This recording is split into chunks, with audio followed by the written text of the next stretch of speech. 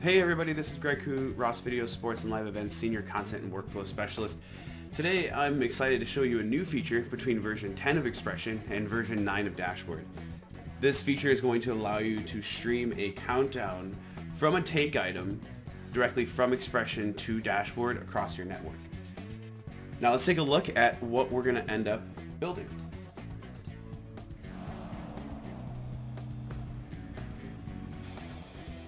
Now here you can see I have 3 pieces of content playing on 3 individual layers, and inside Dashboard I have 3 countdown timers that are counting down to each clip's duration.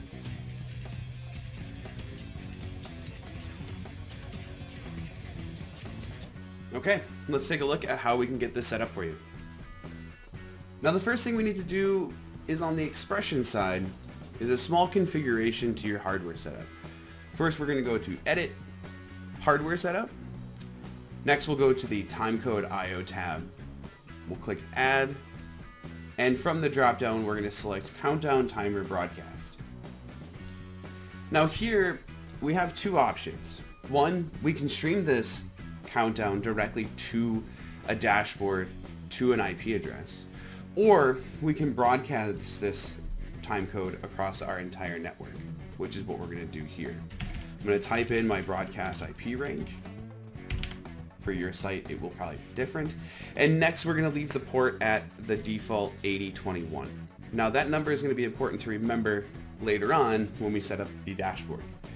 The next option we have is what layers we want to include. So really this boils down to what layers of the XPression we want to stream the timecode of. Now I know I have pieces of content that I want to stream that are going to be played on layers 100 and 150. I can just easily add this to my list using a comma. Now that we have that set up on the XPression side, the other thing we want to do is make sure that our scene is set up in such a way that the duration is going to be calculated correctly. Now, one big key part of our workflow is we like to set up a scene called a drop scene.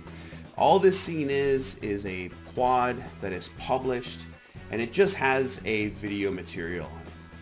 Now the one important part of this video material can be found in its video shader. This video shader has the checkbox enabled to adjust the scene director to match the clip length. So when we drag in a clip from our clip browser, this will automatically adjust this duration of this scene.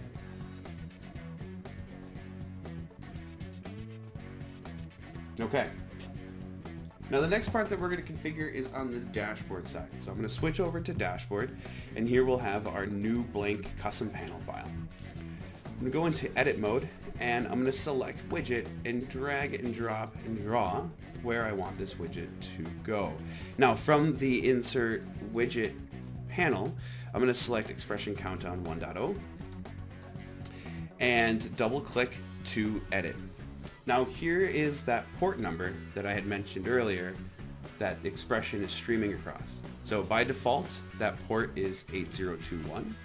I'm going to set up the frame buffer I want to capture. So in this case, I'm going to capture frame buffer 1, and I'm going to leave my layer at 0.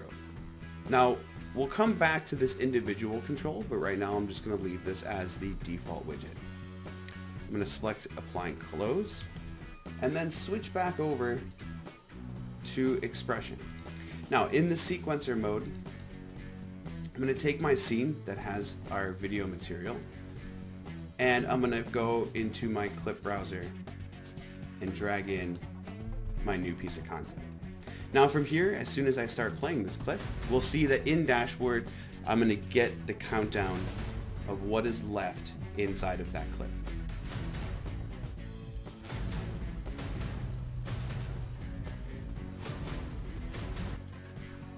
Okay, so let's expand this out a little further. Inside the dashboard UI, if you want to customize these countdowns, if you don't want to be restricted to the default look of this, this is where you have these options to show which individual piece of this widget you want. Now, if you only want the countdown, you can click countdown. Now you'll notice though, it sort of seems to go away, but if that clip starts to play again, we'll get our countdown. Now it's rather small and very default. To edit this, if we go back into the edit properties, there's this individual data style. We'll click edit. Now here is where we can edit the background color, add a border, change the font color and the font size. So I'm going to give this a dark background. We'll go with a green border, bold font, and I want the font to be very large, so I'm just going to type in 120, and I want that font to be green. Now when we play another clip, we'll see that it is a style that we can set up and customize on our own. Now to see the full picture of this, if I want to have multiple countdowns monitoring each individual layer and output of my XPression, all I have to do is add more countdowns to my dashboard. So for example, this video here is on layer 0 of output 1, and take ID 3005 is going to go to frame buffer 2, layer 100. Now all I have to do is go into dashboard.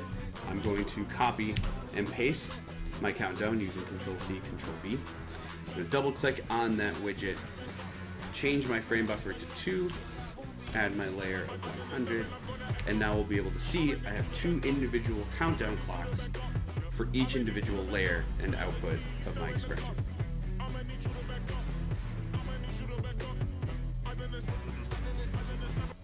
I hope everyone finds this feature useful and another great example of the integration between dashboard and XPression.